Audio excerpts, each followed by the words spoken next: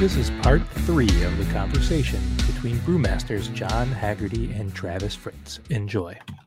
You know, I talk a lot about, you know, coming from a trade background, and I don't know if you remember this or not, but, you know, my dad's a machinist. Yep, I remember that. Yep. Grandfather was career military. Uncles are all, you know, diesel mechanics and whatever.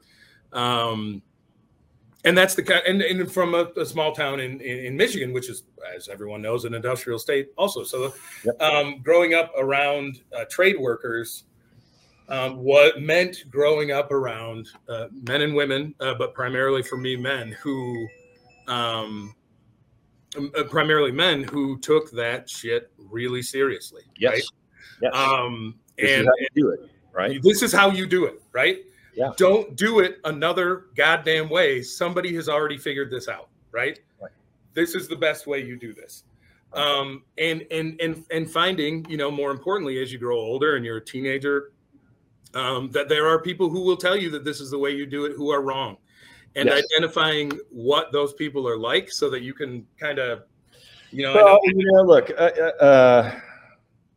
there's a couple other breweries that are in that mix that we didn't talk about that I've worked for that were like those people, right? They were wrong. Right. And, you know, those experiences are valuable too, right? Oh, absolutely. In some ways they're more valuable. Oh, 100%. Because, you know, it's one thing to know what to do. This is the right way to do. But there's another thing to be like, hey, I know that's wrong. And I know where that takes you. Right. And I'm going to avoid touching that third rail. Right. I'm not gonna do that. I've already seen what that does. Right. And it just saves you from having to relearn that mistake. You know what I mean? Yeah.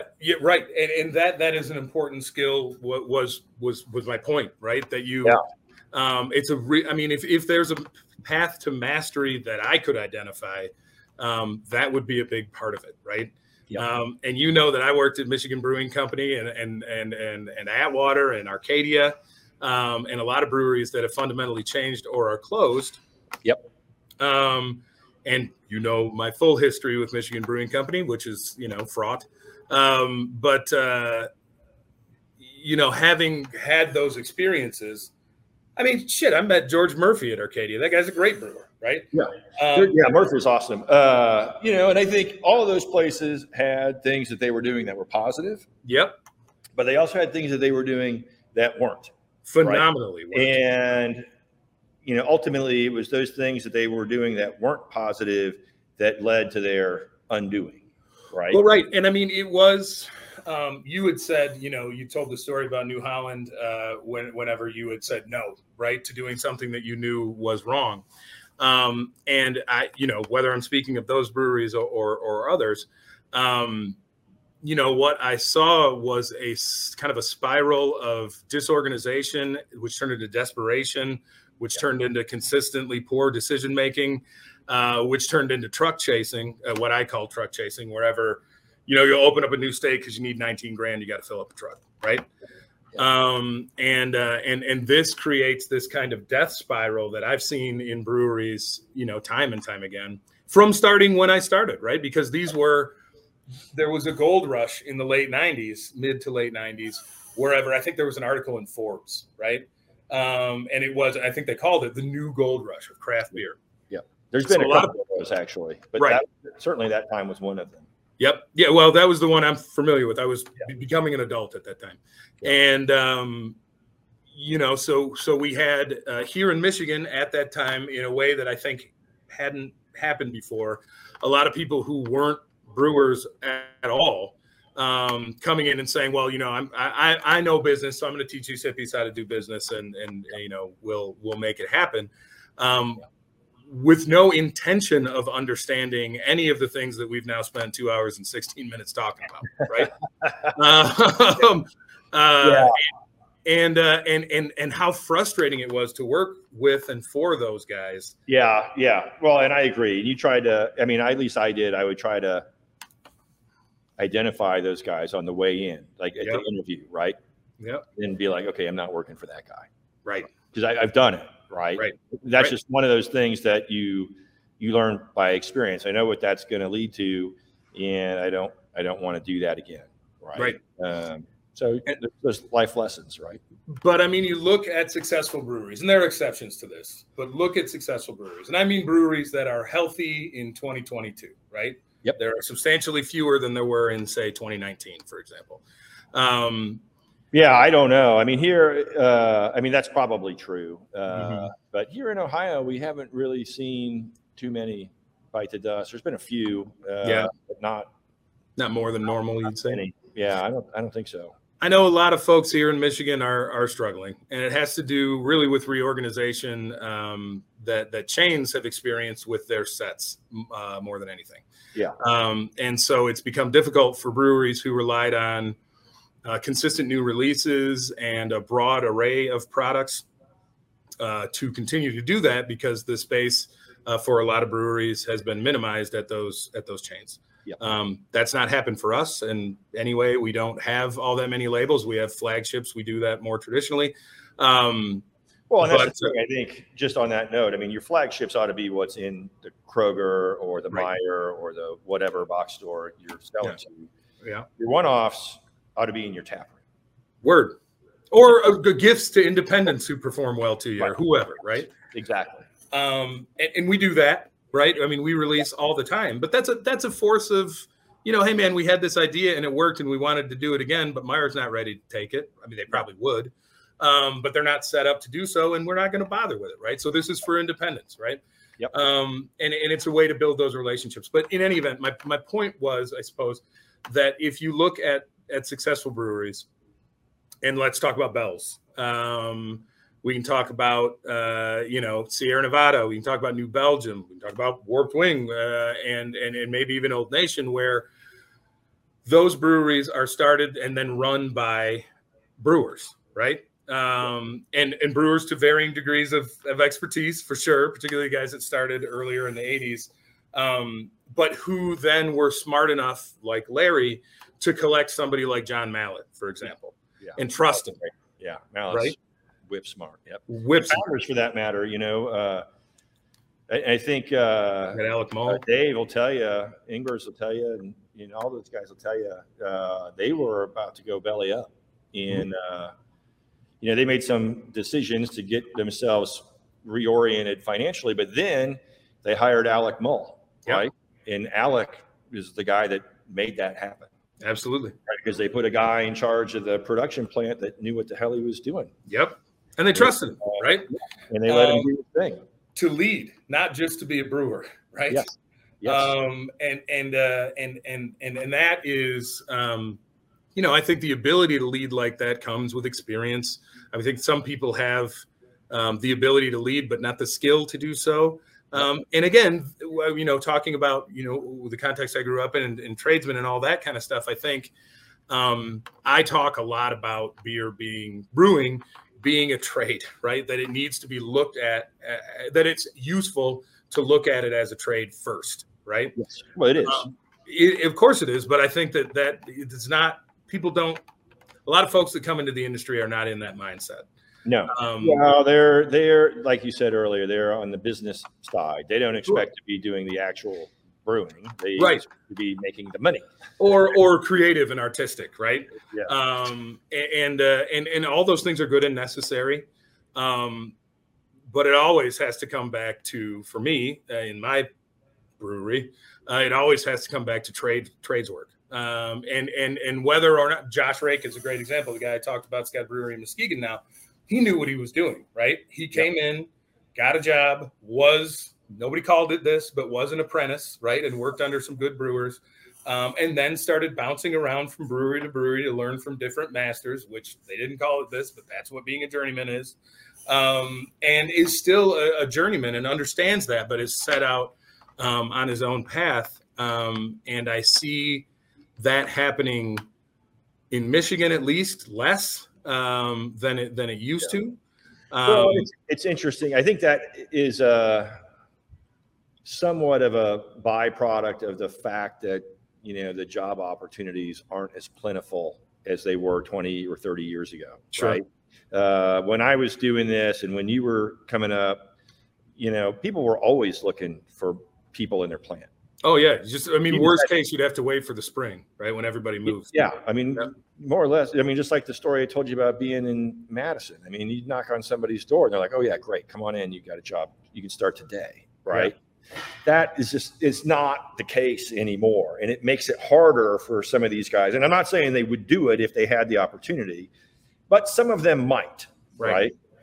And it's just harder. It's harder to move from place to place because the jobs aren't sitting there waiting for you. Right. And then, of course, I was fortunate that, I was single. I didn't have a family and so forth. It allowed me to make those decisions sort of unilaterally without consequence. I only had to worry about myself. Right. And for you, similar.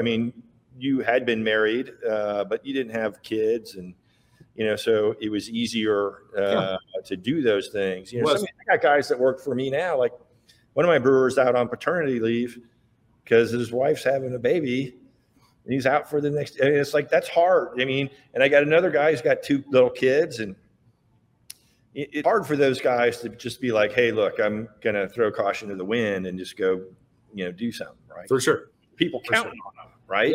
Yeah. Well, yes, of course. But, I think that maybe it's chance, maybe it's a kind of happenstance, or maybe it is the focus of, regardless of generation, an individual who either has no, or is allowing themselves no choice to do anything else, or no choice to fail. That may be, as important as any other factor that plays into it. And I think that, if you got the balls to do it, then you got the balls to do it. And if you don't, then maybe you don't, Look, I agree. At some point when you get to the point where it's like, I got to go do it for myself. Right. That's different. Right. But on the way up, the job hopping thing, to me, I would recommend to anybody, 2 or 3 years and you're probably ready to move on to another brewery. Yep. I probably taught you 90% of what I know at this point, and that last 10% is going to be really hard to wring out of me because it's so obscure. Yep. It doesn't come up. I don't think to talk about it. So you've kind of got it. And if it ever comes up for you, if something comes up, then you call me. Like, what do you think about this? And it's not like I'm trying to kick anybody out the door either, because my life is a lot easier when my good staff sticks around. Absolutely. Yeah. But it's also when someone comes to you and says, man, it's time for me to move on. Yeah. It's like, absolutely. Yes, you're right. It is, man. I want to keep you here, but you should go. Yeah, absolutely. And, anybody that's worked for me, and that's sort of the deal that I make with everybody on the way in. We have a long conversation because, I'm going to tell you a story and then I'll tell you the point. When I was working at Minbrew, there was this guy that worked with us. I won't tell you his name, although I remember it, because George Brown, who was the assistant brewmaster, wanted us to do a particular thing. And this guy had been through a brewing program already, thought he knew everything. Sure. Right. And so he's pushing back on George, and he's like, we don't need to do that because blah, blah, blah, blah, blah. And he's doing it right in front of like the rest of the staff. And I can see George is about to lose it. Yeah. Right. And I look at George and I'm like, hey, man, don't worry about it. We'll do it. We'll get it done. Yeah. We'll get it done the way you want it. Don't worry about it. George, thank you. And he leaves. And we walk out of the cellar away from the rest of the employees. And I'm like, dude, you don't want to work here, do you? He's like, what are you talking about? And I was like, listen, the beer coming out of this plant is to the credit of the management of the plant, the brewmaster, the assistant brewmaster, whatever. They're the ones that have to answer for that. Yep. If the beer sucks, that's their problem. If the beer's awesome, that's to their credit. But you know what? You have a job either way. Yep. You're not getting fired. If he asks you to do it that way, fucking do it. You do it that way. Yeah. Right? If you want to debate him about the merits of the way we're doing something, then you ask for a private meeting, you go in the office and you have the debate. You don't do it in front of the other employees. Yep. Then he and you will make a decision about whether you're going to do it your way or whether he's going to keep you doing it his way. When you walk out of that office, whatever that decision is, that's the way you do it. Yep. End of discussion. Yep. That guy got fired 3 days later. I'm shocked. Yeah. So, I have that conversation with my staff on the way in, right? And it's like, listen, I have an open door policy. I want to hear what you think about stuff. I want you to come to me with your ideas. Yeah. Having said that, we'll sit there and we'll debate the merits of the idea, how we're going to execute it, if it makes sense for us, if it doesn't make sense for us, why on both counts, and then we'll come to a decision. And then whatever that decision is, that's what we're going to do. Right. And then everybody's going to do it that way because everybody has to do it the same way. Yep. In order to maintain some modicum of consistency. Yeah. Now, in exchange for you doing that and coming to work, ready to go to work and working hard, and so on and so forth, you have my everlasting gratitude. Yep. Right. And that means if you ever want to leave and go work somewhere else or move to the other side of the country, I will call everybody that I know in that community and help you get a job. You want to move to Denver? Great. Let me call everybody I know in Denver. You want to move to San Diego? Great. Let me call everybody I know in San Diego. Right? Whatever it is you want. Yep. Right? I will help you get there. Yep. In exchange for that, every time you come to work, you got to give me your best effort. Right? Which is as old as time. You know what I mean? It seems like it's a simple equation, right? Right. It's not. It's not. Not everybody understands that. And it's like, but here's the expectation, right? Because if I don't get your best effort, you're not going to work here.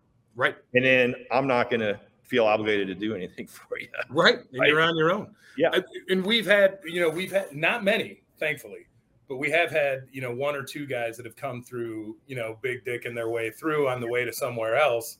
Yeah. And what they get is a nickname that they probably wouldn't like if they knew they had it, and see you fucking later in a couple of months when they leave, right? Right. And I think they're unaware, because I don't have that conversation with my staff. I act in a way that I think it's clear, and I don't have any retention problems, and I also don't have situations where, because I have such good managers and Marcus Dixon and Nate. And the folks that work even underneath them, where they would, they're happy to kick somebody in the shin if they start behaving like that, for example, at a production meeting. Well, right. But so my thing, and the reason I always go through that with people out of the gate is because it's like, look, I'm going to kick you in the shin. Right. If you don't do it the right way, I'm going to kick you in the chin. So don't be surprised when it happens. Right. Because you'll fuck something up. You've never worked in a brewery before, or you've got very little experience or whatever. Yeah. Right? Mistakes will be made. Yes. It's okay. It's human nature. Okay. It happens, but you will be called to the mat on it. Why did you do this? Let's make sure we get going in the right direction here. It isn't going to just be swept under the rug. No. There will be an accounting, right? I want you to be prepared for that, because that's not the way it is in some businesses. Yep. It will be, right? You'll have to explain yourself. Yep. So be ready. If you can't deal with that, then you shouldn't work here. Yep. 100%. And let's just avoid it right now, right? Yep. It isn't about, making you feel all warm and fuzzy, right? Nope. This is about making the best beer we can make, trying to keep our customers happy. Right. And if we do those things, then we're all going to get along. And if we don't, we're not. Right. Well, and I mean, do I want you to feel warm and fuzzy? Absolutely. Yes. Right. Yes, but I want you to feel warm and fuzzy because you did your job right and they told you good job. Right. There it is. Right. There it is. And first, our policy here, an easy way to explain it, which I do explain to the staff, is, speaking of mistakes, right? Your mistake might cost me $50,000, right? I want you to be focused on doing the job the way you've been trained to do it, not on not losing $50,000, right? If you lose me $50,000, I will be upset it's my job to make sure that my own emotional problem with that isn't transferred to you, because the first time you make a mistake, that's my fault, right? Yep. I didn't explain it to you well enough. I didn't train you the way that I should have. That's my fault, right? I agree. Second time you make a mistake, if we have, as you say, this process of accountability and retraining and sort of talking around the subject, and these are the parameters that you missed, maybe even before the problem happened that caused you to cause this problem. If that's been done and that mistake is made a second time, that shit is on you, right? Yeah. Right. Yeah. And understand that shit will be on you, right? Right. And whatever the consequences of that are the consequences. They will be legal and they will be moral, but there will be consequences. And I don't, I'm not the kind of person that I don't make threats, right? I don't see a reason to telegraph my intentions to someone who I intend to affect negatively. But that is something that, is just, it's not even fair warning. It's just like, this is the process you can expect. I don't want you to feel hip checked by this.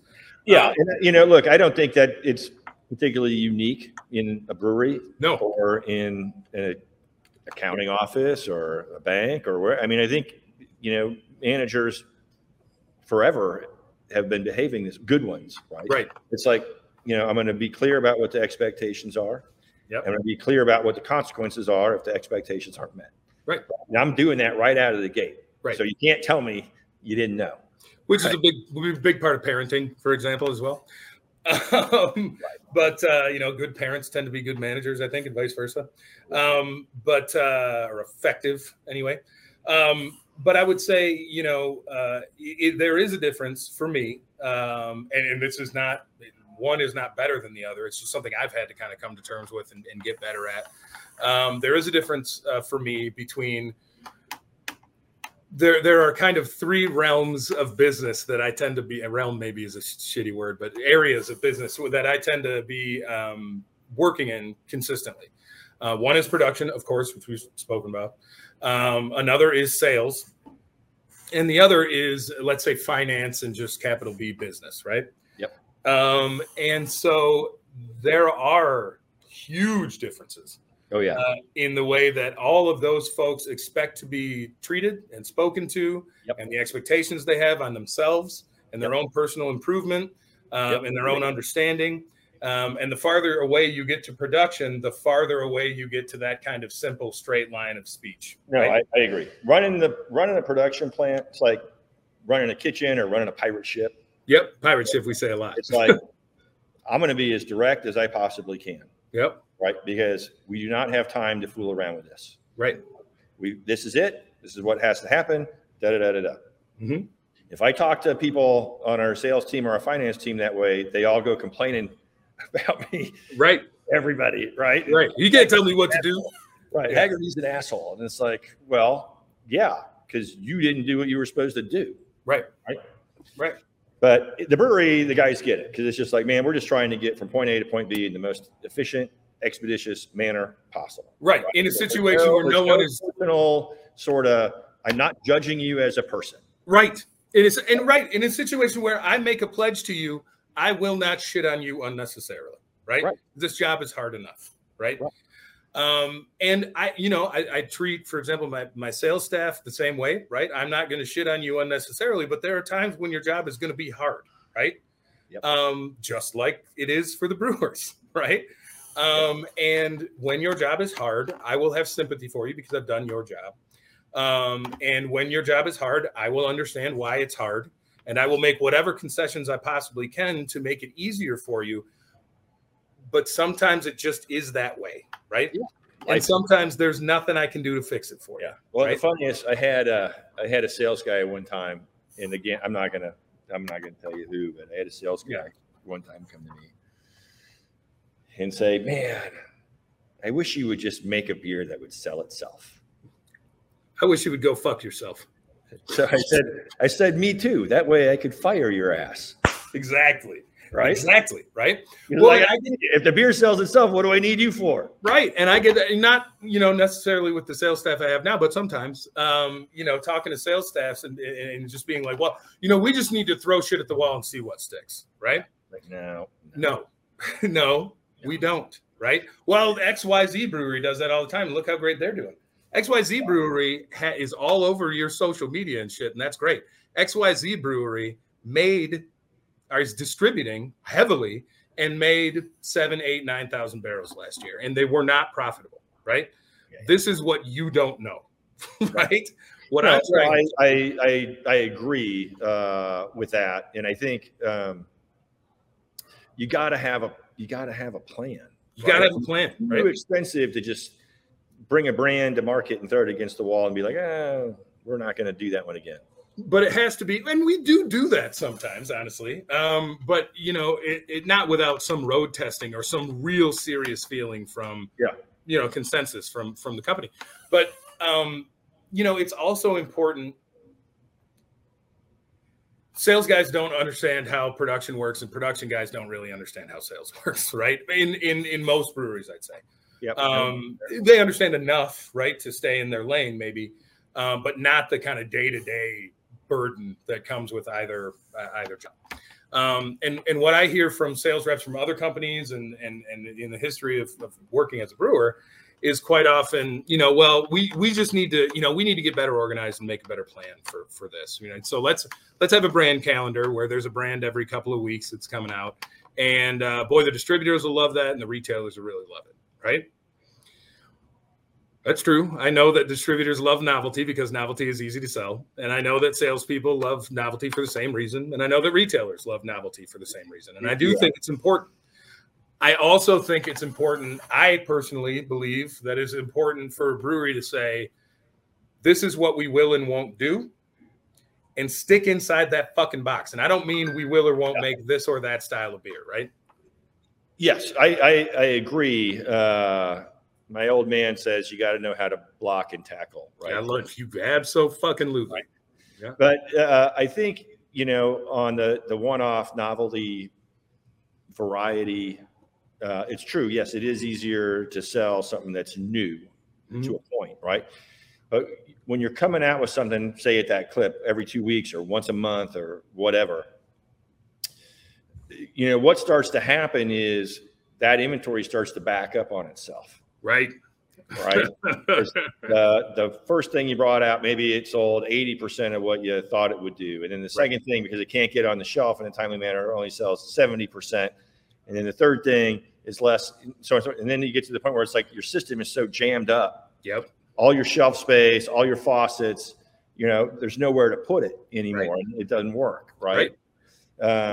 Which is the practical concern, right? But I think the theoretical concern, which is important, it's probably the most important concern in this context, but the theoretical perspective too of just brand, right? Right. It is important as hell to have a brand, right? Right. And what that means is who you are in some certain ways, right? So if, I'll use Shorts as an example, and I love those guys, and I'm always amazed at how much stuff they can do and sort of get away with. And I'm not saying it's bad beer, but just a new beer every couple of weeks and it still continues to sell. And all of the burden that comes with doing that, as you just pointed out, buying beer back and balancing the books from all of that and making it work, which they do. It's amazing. Yep. But for me, that's what Shorts is. And they were kind of the first ones in Michigan to really do that. Yeah. And so they can be that. That's their identity. And then you got a bunch of breweries that opened up after Shorts who tried to do the same thing functionally, right? And or breweries that already existed. And I think, maybe a brewery like Arcadia is a decent example, or even Atwater is a decent example, where they thought, well, we got to get in on that model. And it's just not what they were wired to do.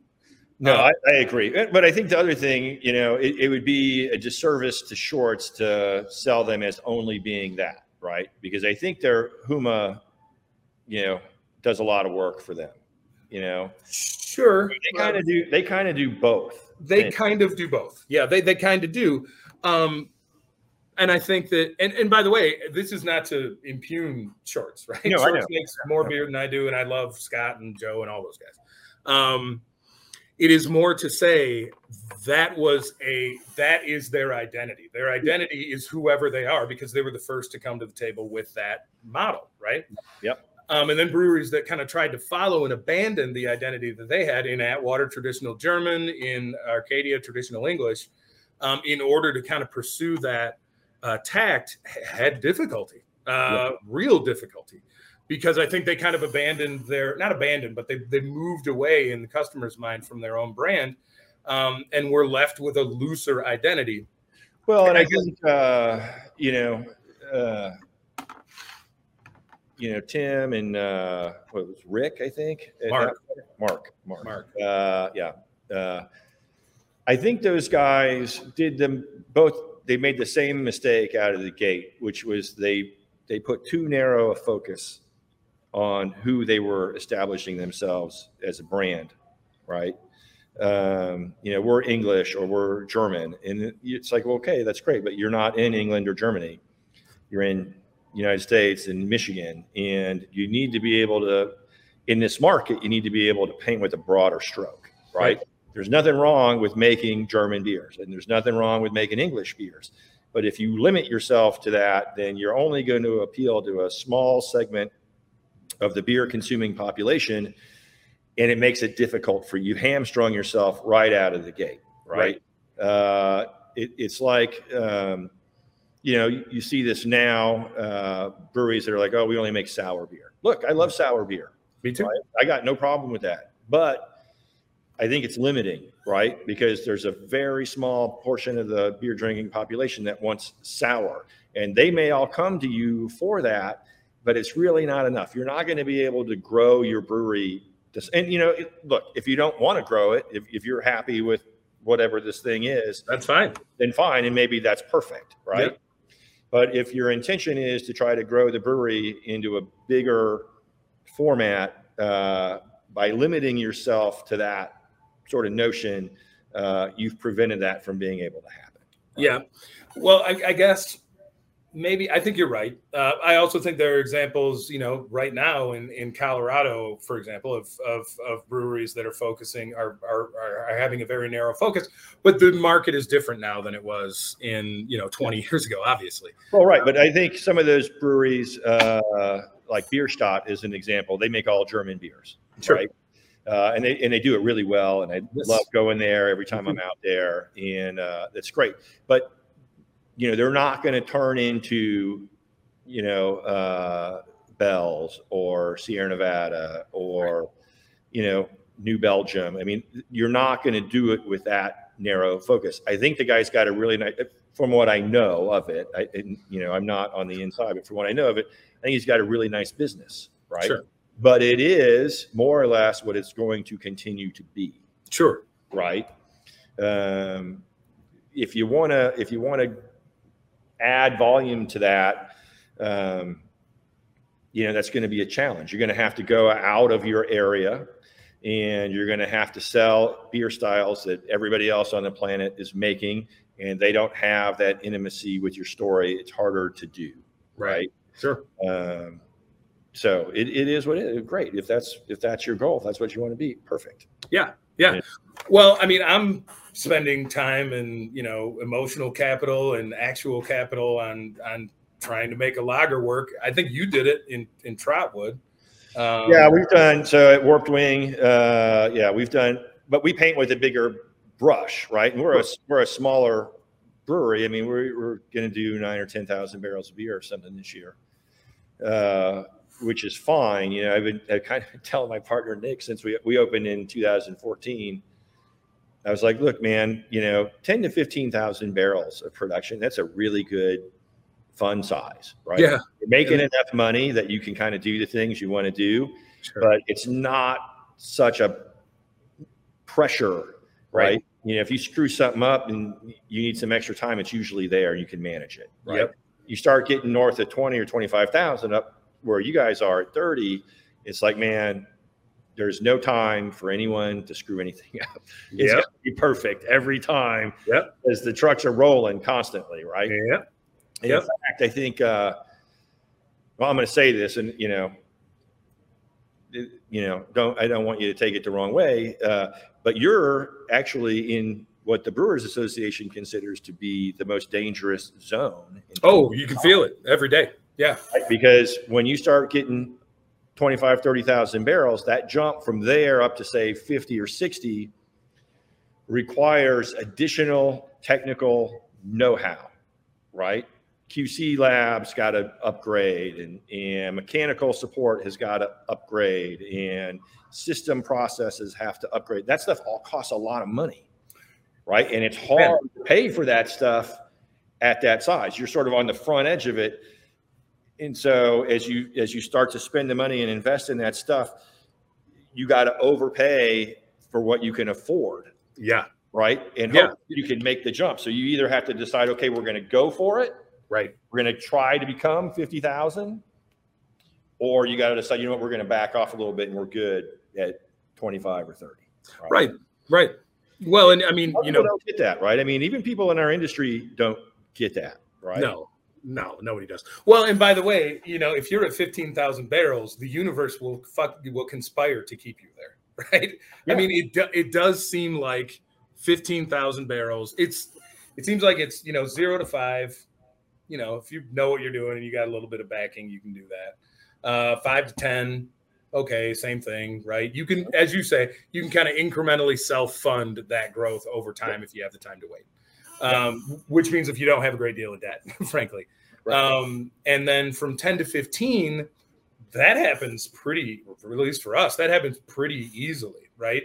You're buying new tanks. You're not buying anything that's crazy or out of the but for us, 15 to 20 and then north of 20 was, happened in a couple of different ways where you're buying in things like centrifuges, which is expensive. Which, by the way, we have one of those. You do? Yeah. All right. Well, I mean, but that's, now you have those are expensive pieces of equipment, right? And things to make your packaging line more efficient and more safe, and you're hiring people, as you say, in QC, and we have the benefit of a university near us, and the director of the brewing program at Michigan State apprenticed here. We know her very well, so we have use of her folks and her lab, but that may not always last. We may have to spend that money, and we also do contracting out of a contract brewery, which we are by far the primary client of in Detroit, which is set up with a lot of a full lab and folks to work in it. And so we grow by those means, but those relationships could sour one way or another, and that happens. Yeah. And then we're stuck with a lot of responsibility and no way to fulfill it. And for us, that's why it's dangerous. It's dangerous for a lot of people for a lot of different reasons. Yeah. But that work in the contract brewery, I mean, that is an expense, right? The beer that you make there doesn't make you as much money as the beer that you make in your own plant. Pretty damn close, though.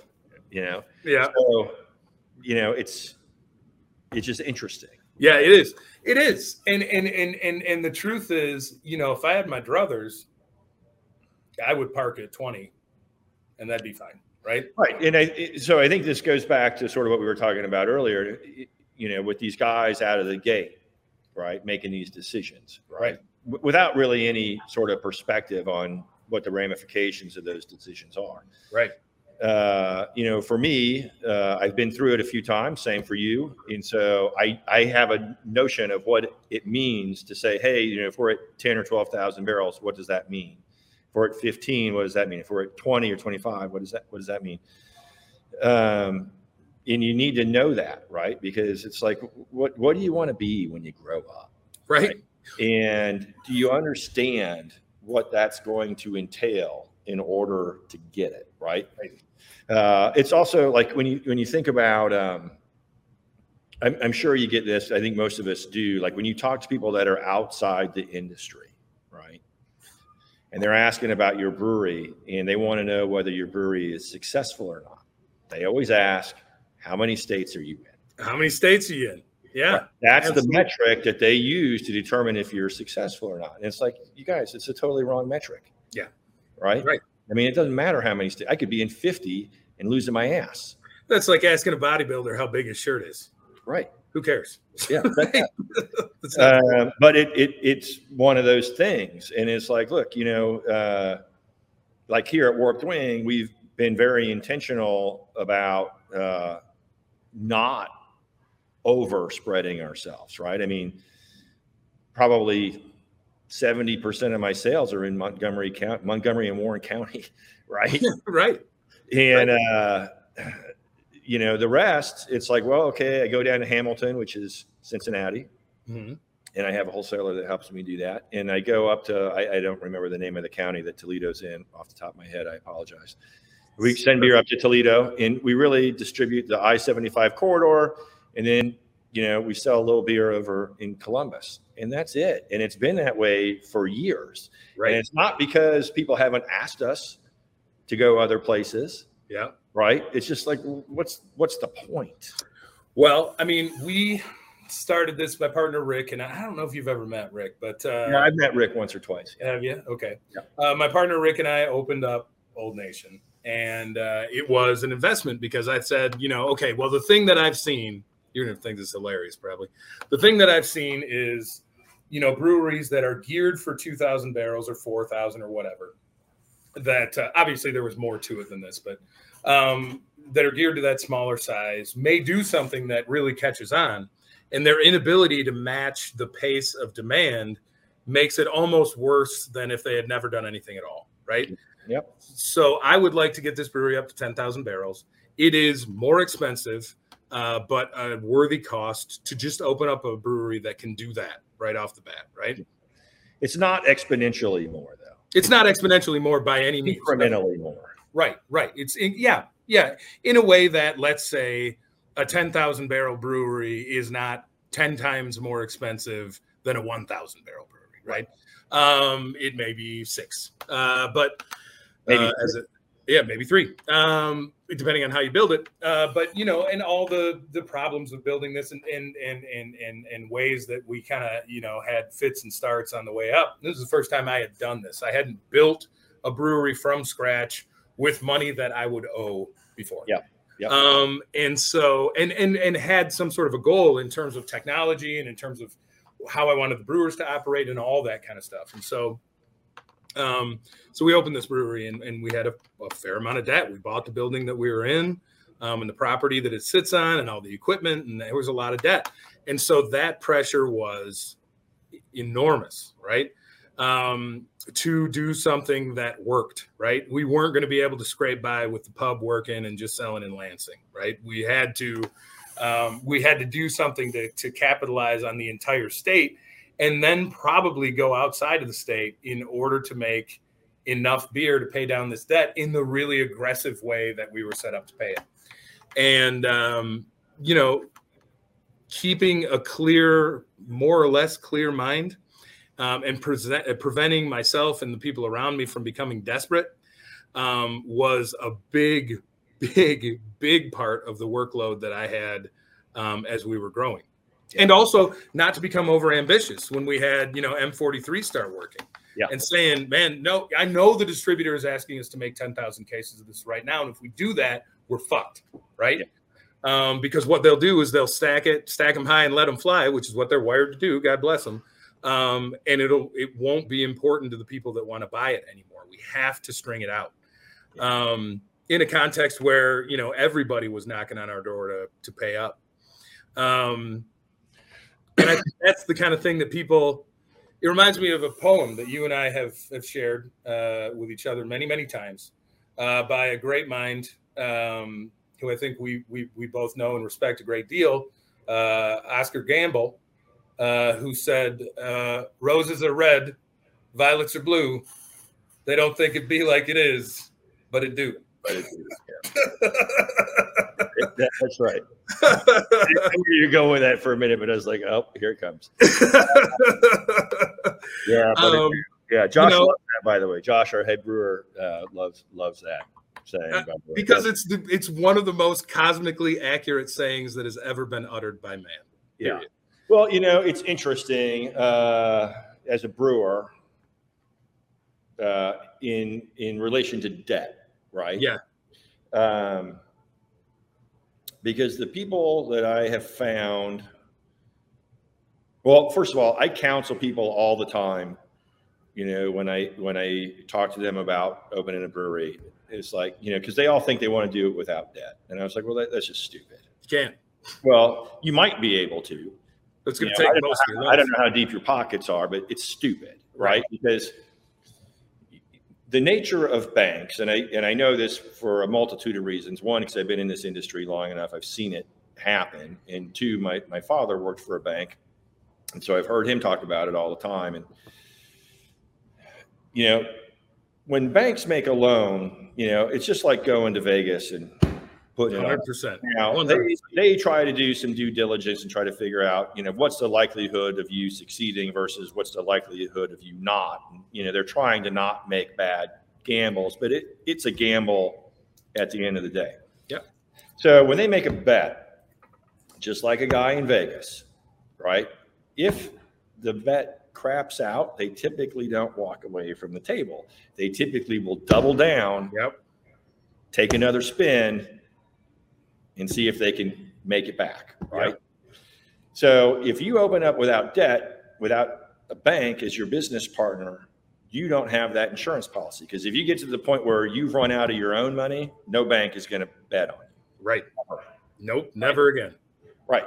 So you got to get them in on the front end. Right. So that's not bad. It was funny when we were opening this place. First of all, you know, Dayton's a Rust Belt town. I don't think that's going to surprise any of your listeners. It's old manufacturing town. A lot of that's left. You know, when we were moving in here in 2013 or so, 2012, 2013, we were looking at all this. A lot of the guys that we were working with as contractors or subcontractors or what have you, you know, they were like, why do you want to do this in Dayton? Right? It's down at the heel. Nobody comes down here, you know, crime. Blah, blah, blah. Isn't it a lot of debt? Right. And I'm like, okay, dude, I want you to understand something. I'm a brewer. Yeah. I've been working most of my life for something like $12 to $15 an hour. Yep. I got no assets. I got no nothing, right? If I do this and it craps out, I'm back making $15 an hour. Who cares? Yep. What do I got to lose? 100%. Right? And if it hits, boom, I'm riding off into the sunset, made. Yep. Right? So if my downside is the same as if I don't ever do it, why wouldn't I roll the dice? Yeah. Right? You got nothing to lose, right? I got nothing to lose here, right? And, you know, so go for it, right? And it was, you know, it's really enlightening for people to hear that. The people that are afraid of that are the people that have money already. Right. Because they got something to lose. Right.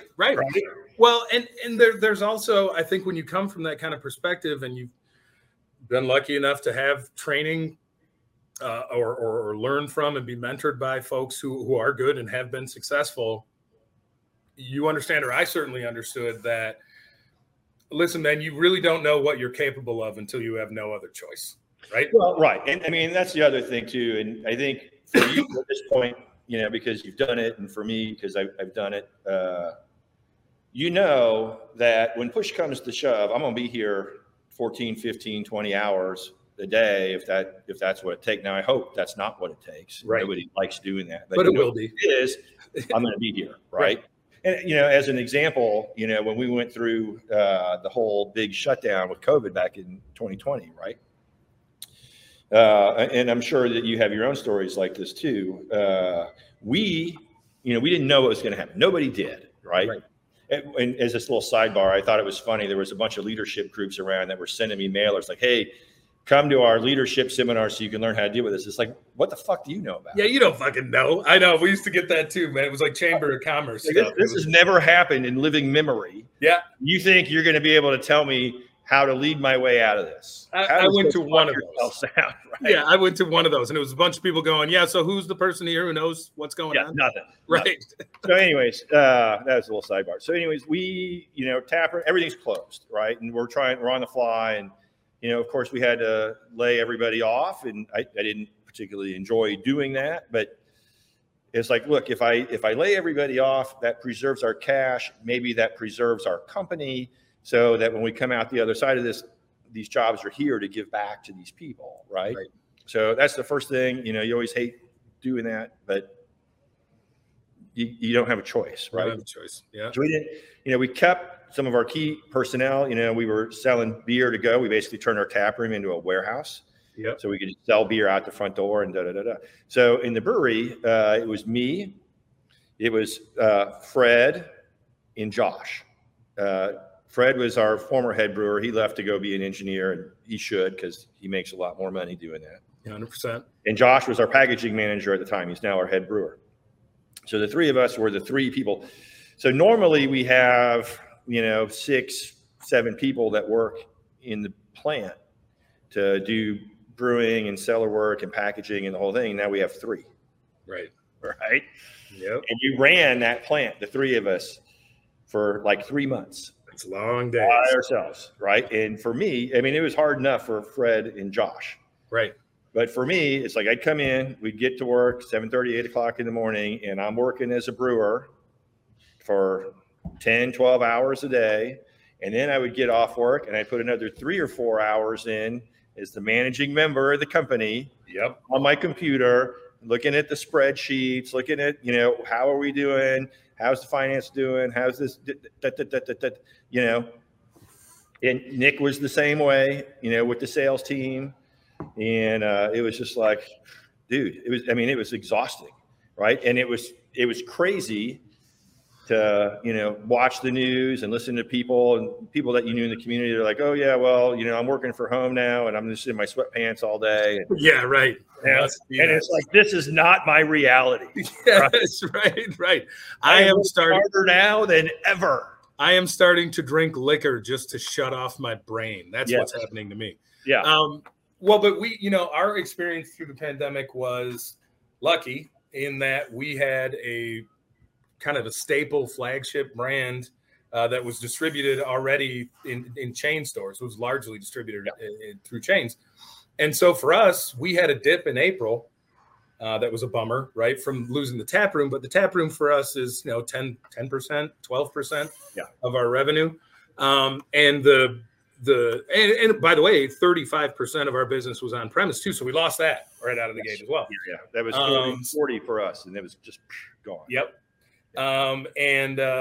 What happened was people started buying beer at Meijer more than they used to. And by the end of May, we were pretty much back up to where we were. Yeah. So our curve was sort of, well, volumetrically, we haven't gotten back to where we were really until like this year because of the draft business. Right. And you're a bigger brewery in terms of volume. And so that means you have more beer going through those chain stores. I mean, we saw a similar thing because most of our core beers are in the Kroger network and Meijer and a few other places. So we saw a lift of like, you know, 30, 35% on that, right? But it didn't fully offset the loss of the tap room and our on-premise draft beer sales, right? And so, you know, really right out of the gate, like the first 2 weeks, because you got to remember, I'm in Dayton. We got University of Dayton. The Flyer men's basketball team was ranked like number 3 in the country going into that pandemic. Right. We make a beer called Flyer Red. And we're like, oh my God, we were so ready to cash in on this NCAA tournament run these guys were going to go on, right? Yeah. And boom, the whole thing is shut off, right? So I've got all this beer that we'd prepped up in the tank, right? That now it's like, oh, where's this going to go? Oh. And so for the first 2 weeks, we didn't really do anything. We were doing maintenance. That was actually not too bad. Right. Then we started to realize, oh, look, we're seeing this increase in sales at the chain stores for the same reasons that you were citing. And then it was like, oh my God, you know, we got to get on it. And, you know, it went from like 0 to 100 like this. Yep. You know, it was nuts. We were also the state of Ohio. Well, first of all, the state of Ohio lets us self-distribute, which we do. Part of our territory self-distributed. But the state also issued a ruling, the Ohio Department of Liquor Control, that said home delivery, direct sales to consumers at their homes was allowable. And so we were like the milkman, right? People would send in orders to the brewery. You had to have your order in by 5 o'clock the previous day, and then we would deliver it the next day. Right. So everybody, finance team, sales team, production team, everybody that was still on the clock, right? Right. You know, you'd work your shift, and then whatever neighborhood you live in, on the way home, you would take the beer with you and drop it off at people's houses, right? Jeez. That was crazy, right? Wow. It was fun, kind of. I'm glad I don't have to do it still. But, right. Well, right. I mean, we have, you know, that Camilla runs the pub here. Yeah. And the dynamic in our relationship is much better if I don't have anything to do with it. Right. Oh, yeah, I'm sure. I know that you know what that's like. And so, you know, this was an exception in that we had to kind of shift the dynamic a little bit. And I didn't want to lay anybody off. Right. Right. As you didn't, and no one with a heart did. But we had to find a way to try and not do that. One of the great things about living and working in a small community like Williamston, which is also, if I'm being completely honest, about half and half extraordinarily well-to-do folks who are working at the state or the university or commuting into Detroit, right, from this idyllic bedroom community that is Williamston, or rural poverty. That's pretty much what Williamston is.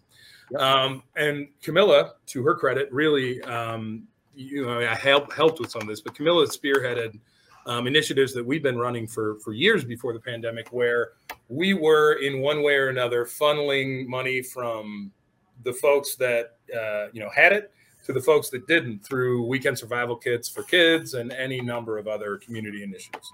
And so we were well known in the community and respected, I think, for those reasons and others. I mean, I coached baseball. I know you coach basketball.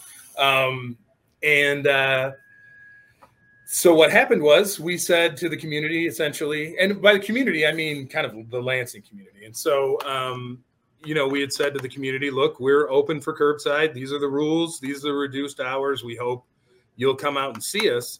And we're absolutely stunned at the amount of people who did that, right? And who would even travel in from Detroit or Grand Rapids to buy beer that they could buy at Meijer near their house anytime. Right. Just in order to support a brewery that they liked. Yeah. We saw some of that, and I think a lot of the other Dayton guys did too. And I think because of people doing that, that's why most of them made it through. Right. It was a big deal. I mean, and for us, you know, I'd have been happy I don't make it a secret. I mean, the pub is for Camilla, right? If it was up to me, I would Willy Wonka this shit tomorrow, right? You got a little Wilder in you, I think. Yeah, it is 10% of the revenue and 80% of the assake, right? The restaurant. Yeah. But it's good. It is good, and it does allow us to touch the community, and that is something that I want to do, and that is something that is important to me, and it's important to Camilla, because, I mean, look, man, I've been doing this job long enough to know that I worked for it, right? Yeah. But I got lucky. You know what I mean? I mean, but I think that's true. That's true for anybody that is successful in any field, right? Right. There's a certain percentage of it that's just work, right? You worked harder or as hard as anybody else. Yeah, that's true. That was trying it, right? And then there's a certain part that's like, hey, you got lucky. You were in the right place at the right time. You met the right people that helped you get to where you were trying to get to, right? Yep. And anybody that tells you otherwise is lying to you, right? I mean, that's just the way the world works. And sometimes it works out for you, and sometimes you meet people that it didn't work out for, and it's like they'll tell you their story, and it's like there's no real difference between me and you. Nope. So then I got lucky, and you didn't. You didn't. Yep. Yeah. Yep. I saw the right opportunity, and it just happened to be the right one, right? It wasn't like I saw New England IPA and I was like, now I can see the future. It was, Jesus Christ, we need to pay our bills. Will this fucking do it? Let's find out. Right. Yeah. Yes. And it did. So you brought up Trotwood earlier, which is one of our flagship. Our two biggest selling beers are the Trotwood, which is a lager beer, and Game of Bomb, which is our West Coast IPA. And the Trotwood was interesting because I remember there used to be a magazine. I don't know if it's still around, and it was called All About Beer. Is that still I remember. Hell yeah. So they had a beer festival that they were running in Cleveland. Okay. We don't sell beer in Cleveland. I wasn't planning on going to the beer festival, whatever, but they called me up. I don't know how they found me or how that all worked out, but they're like, hey, look, we're going to run this Q&A panel, and we were looking for some brewers from Ohio to come be on it, and it's going to be, the public is going to be asking the questions, and there'll be a moderator and whatever. Would you do it? I'm like, yeah, okay, no problem. I'll come up to Cleveland, hang out, go to the beer festival. That sounds like fun, and I'll be on the panel and whatever. So I'm there, and they're going through. There was three of us.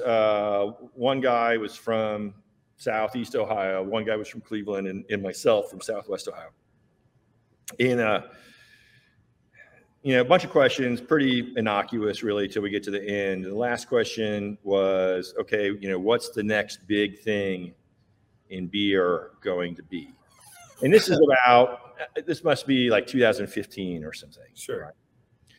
And the first two guys sort of are in congruence. They both think that sour beer is the next big thing. It always is. It has been since 2008.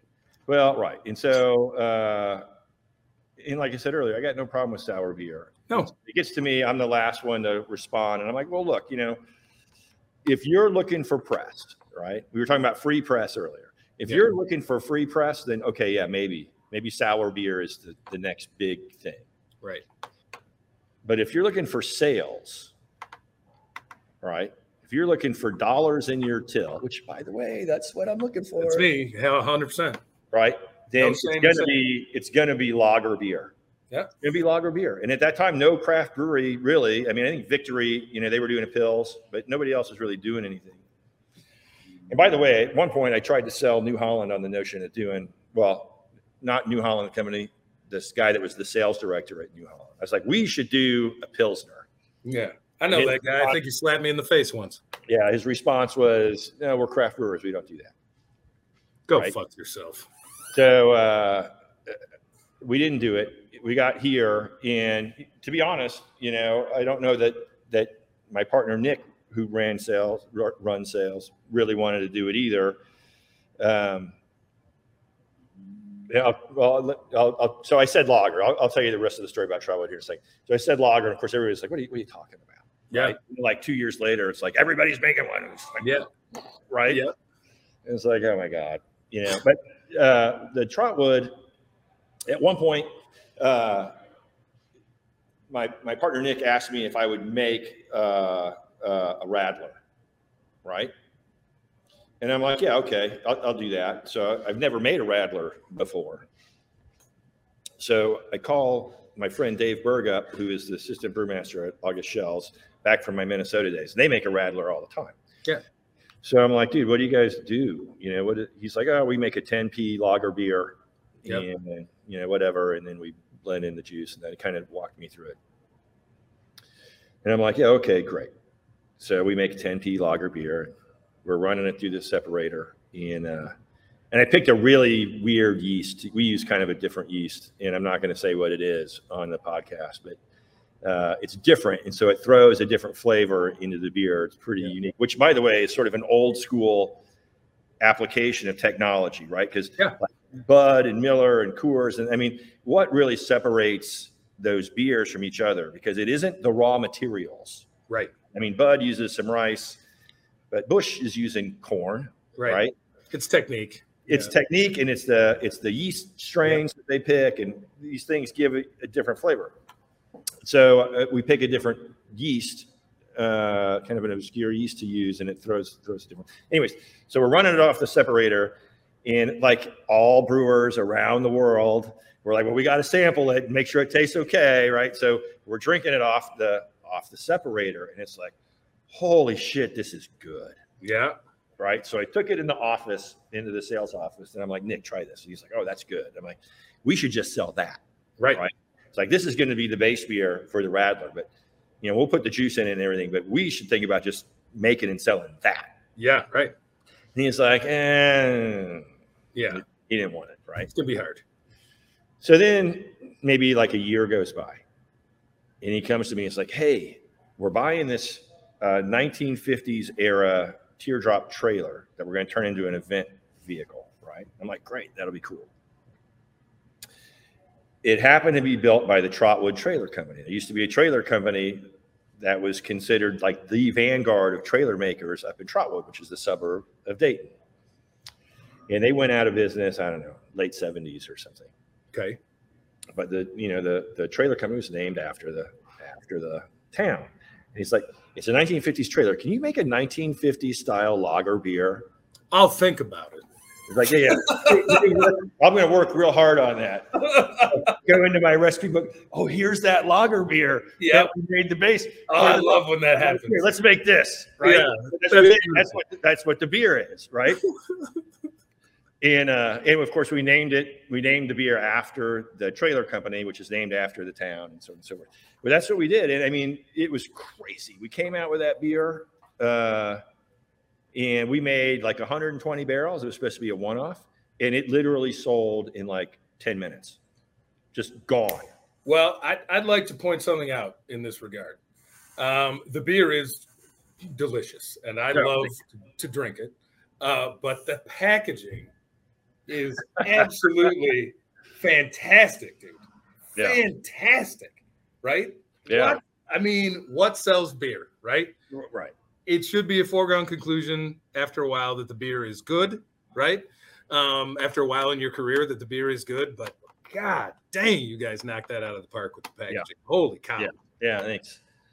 So, and it's all retro, right? I mean, we're not reinventing the wheel here. I mean, this is old school beer with old school packaging, right? Great, right? Yeah. So it sold out in like 10 minutes. And, Nick's like, hey, man, can you make more of that? And it's like, yeah, it's going to take a month. Yep. Right? Yep. So we made more. We made another 120 barrels. That sold out in like 10 minutes. So we made another, right? And it was just like this. And then it's just like, okay, we just got to start throwing this stuff in. We were just plug it into the schedule. Forecast we were just like, let's put as much in as we can. As anytime it tanks up, when we're making it. And we did that. It took us about 6 months to catch up to the market. It was nuts. Yeah. Right. I mean, I remember like my dad coming in, and we'd have it on tap, but I wouldn't have any cans, right? Because they'd be sold out. Right. So out of the tap. I mean, I didn't have any in the tap room, and my dad would want to take it back to Michigan. And so I'd be on the phone calling around to our accounts. Do you have any? And they just laugh at me. Right. Yeah. I mean, I'm the brewmaster. I can't even get it. Right. I mean, it was just nuts. I remember doing that with M43, man. It's heady times, right? I mean, it's like feels great, right? Yeah, that's like what you look back at. Yeah. Now the thing with that beer is, probably a year after we did that beer, then everybody else came out with their version of that beer. Right? Sure, of course. And it's like, okay, so I had the market to myself for a year. Right. And like, okay, now I got to fight all these guys with these bigger marketing budgets. I mean, the beer's held its own, considering the size of brewery that we are and the fact that we really have no marketing budget. It's done quite well in the face of like, I got to sell against. I mean, you do the same thing. You're selling against the Sierras and the Founders and the Bells and the Great Lakes Brewing Companies and the Victories and all these breweries that are 10, 20, 30 times. I mean, Sierra's like 100 times bigger than we are. Right. And, you got to hold your own in the same market. Right. And it's tough, man. It's tough. For us, it was, it goes back to what we were talking about with New England IPA, which is, thanks to having Nate here and the training and education that I got, we were able to crack that nut pretty much right away. Right. Yeah. Yep. And we were first in, and we ramped up production because we had a brewery that was more or less empty. Right. First in Michigan. Right. Right. Right. And just to be clear, I mean, I don't think anyone thinks you're saying you're the first one to make it, but you were the first one to really commit to it in Michigan, which was important because that's your home market. Yep. And that gave you that sort of control of that segment of that market. Yeah, no, and I appreciate the correction. Absolutely. In Michigan. And that year where everybody else was kind of casting about and figuring out how to do it, and Bell's, for example, developed their iteration, which is official. And I knew one of the things that I knew that helped us gain the position that we have now is how I would do this beer due to the development that we went through with the beer here in Williamston. I knew how I would do this beer if I worked for a large brewery, and it would be nothing like I do this beer here, right? If the sales team came to me and said, listen, try this beer from Trillium or wherever. Yep. We need to make something like this, but it needs to fit into the way that we sell and distribute beer at this moment. We're not going to be able to treat it any differently than we treat whatever, Two Hearted or Sierra Pale or whatever. I knew how I would make it, and the cost concerns and the efficiency concerns and all the concerns that breweries that size have to deal with. I knew they would be able to make a really good beer, and they would be able to make it cost effectively, and they would be able to have it be really shelf stable, but they weren't going to be able to make it. They would be able to, but they weren't going to commit to making it as impactful as the product that we were making, right? As intense, as thick. Right. And they weren't going to be able to turn it out quickly either. No, right. Well, and they wouldn't be able to turn it out quickly either. And so when everybody, when Sam Adams, a bunch of sales team from Sam Adams walked into my pub and essentially said, hey, man, we're going to eat your lunch, right? We're coming into Southeast Michigan, Detroit area. And here's our tap handle. It looked exactly like my tap handle. It looked nothing like Samuel Adams. We're going to be putting this handle next to your handle everywhere you are because we have a stronger distributor in Detroit, and they did. And we're going to be also, by the way, selling this for much less than you sell it for. So out of courtesy and respect, we thought we'd come in here and tell you that, right? Yeah. So it's like what you're just walking in my front door to show me how big your Johnson is. 100%. Right. And my response to that was, you are making a mistake, right? Not by competing with me. That's not a mistake at all. I expect you to do that, and you probably win most times, but you won't now because you are undercutting the value of this beer. And at this moment, the value of this beer in dollars represents something to the people that are drinking it, and you're shooting yourself in the foot, I promise, right? Yeah. And sure enough, that's what happened. Yeah. It's funny that you say that because in the Wayback Machine, there were two breweries that were really vying for command of the craft segment at the time, right? At a national level. And that was Sam Adams and Pete's Wicked Ale, right? Pete's. So, I mean, I'm talking mid-90s, right? Both substantially smaller than Sam Adams is today. In fact, I don't think if you put them together, they'd be as big as Sam Adams is today. Yeah. But they were the two brands. They were both being contract brewed at the time. They were the two that were sort of on a national sort of consciousness, right? Yeah. Everybody across the board knew of the brands, at least whether they'd had them or not. And so, Pete Schlossberg, I presume I haven't talked to him about, I've met Pete a few times, but I haven't actually had this conversation with him. But from an external perspective, it looked like he decided, I am going to reduce my margin in order to reduce my price on the shelf in order to try to grab market share. Absolutely. Right. And he did it and he failed. Yep. Right? Because the consumer response was, well, if the price is cheaper, then the beer price down, you must have done something to the quality in order to make it cheaper. Yep. People stop buying it. Yep. In the same vein, well, if Sam's selling theirs for less, it must be because they use inferior ingredients. Right? 100%. And really, the reality is they're selling it for less because they've got greater efficiencies. Right, and economy of scale. The consumer doesn't understand that. They don't understand the difference between, Old Nation and Sam Adams. To them, they're the same. Right. But they're not the same.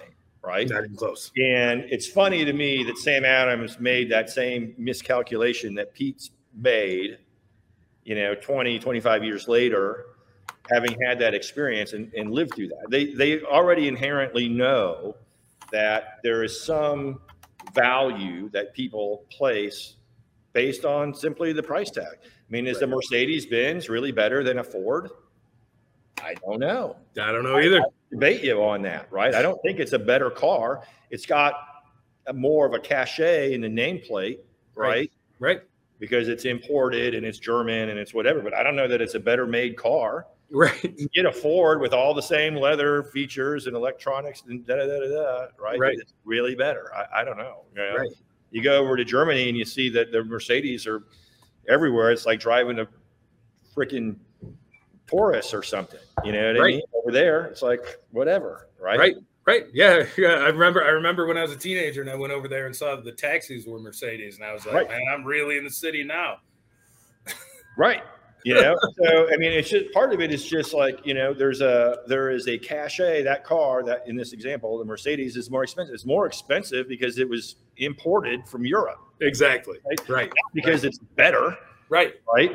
So the same sort of concept, but people put a value on that. Well, it must be better. Look how much more it costs. It's perceived value. I mean, it's pretty well known and should have been well known by those guys and by others who kind of came in and openly said, we are going to wipe the floor with Old Nation on this beer. Yeah. These guys, and to me, the whole tenor, I mean, and granted, you're sort of paraphrasing the experience. So I'm going on, your description of the events. That whole tenor is just so ballsy. Yeah. Right? I mean, it's one thing to like, hey, look, to come in and be like, hey, look, we're bringing this product out and just heads up, industry sort of, so that we're coming. It's not personal, right? That sort of tenor, that's one thing, right? Yeah. But to be like, I'm going to kick your ass, right? And then to not do it, right? Yeah, beautiful. I loved it. It's perfect. I loved it so deeply. And, I mean, look, they could come in and make a decision and destroy us at this point. But at that point, I think there's a,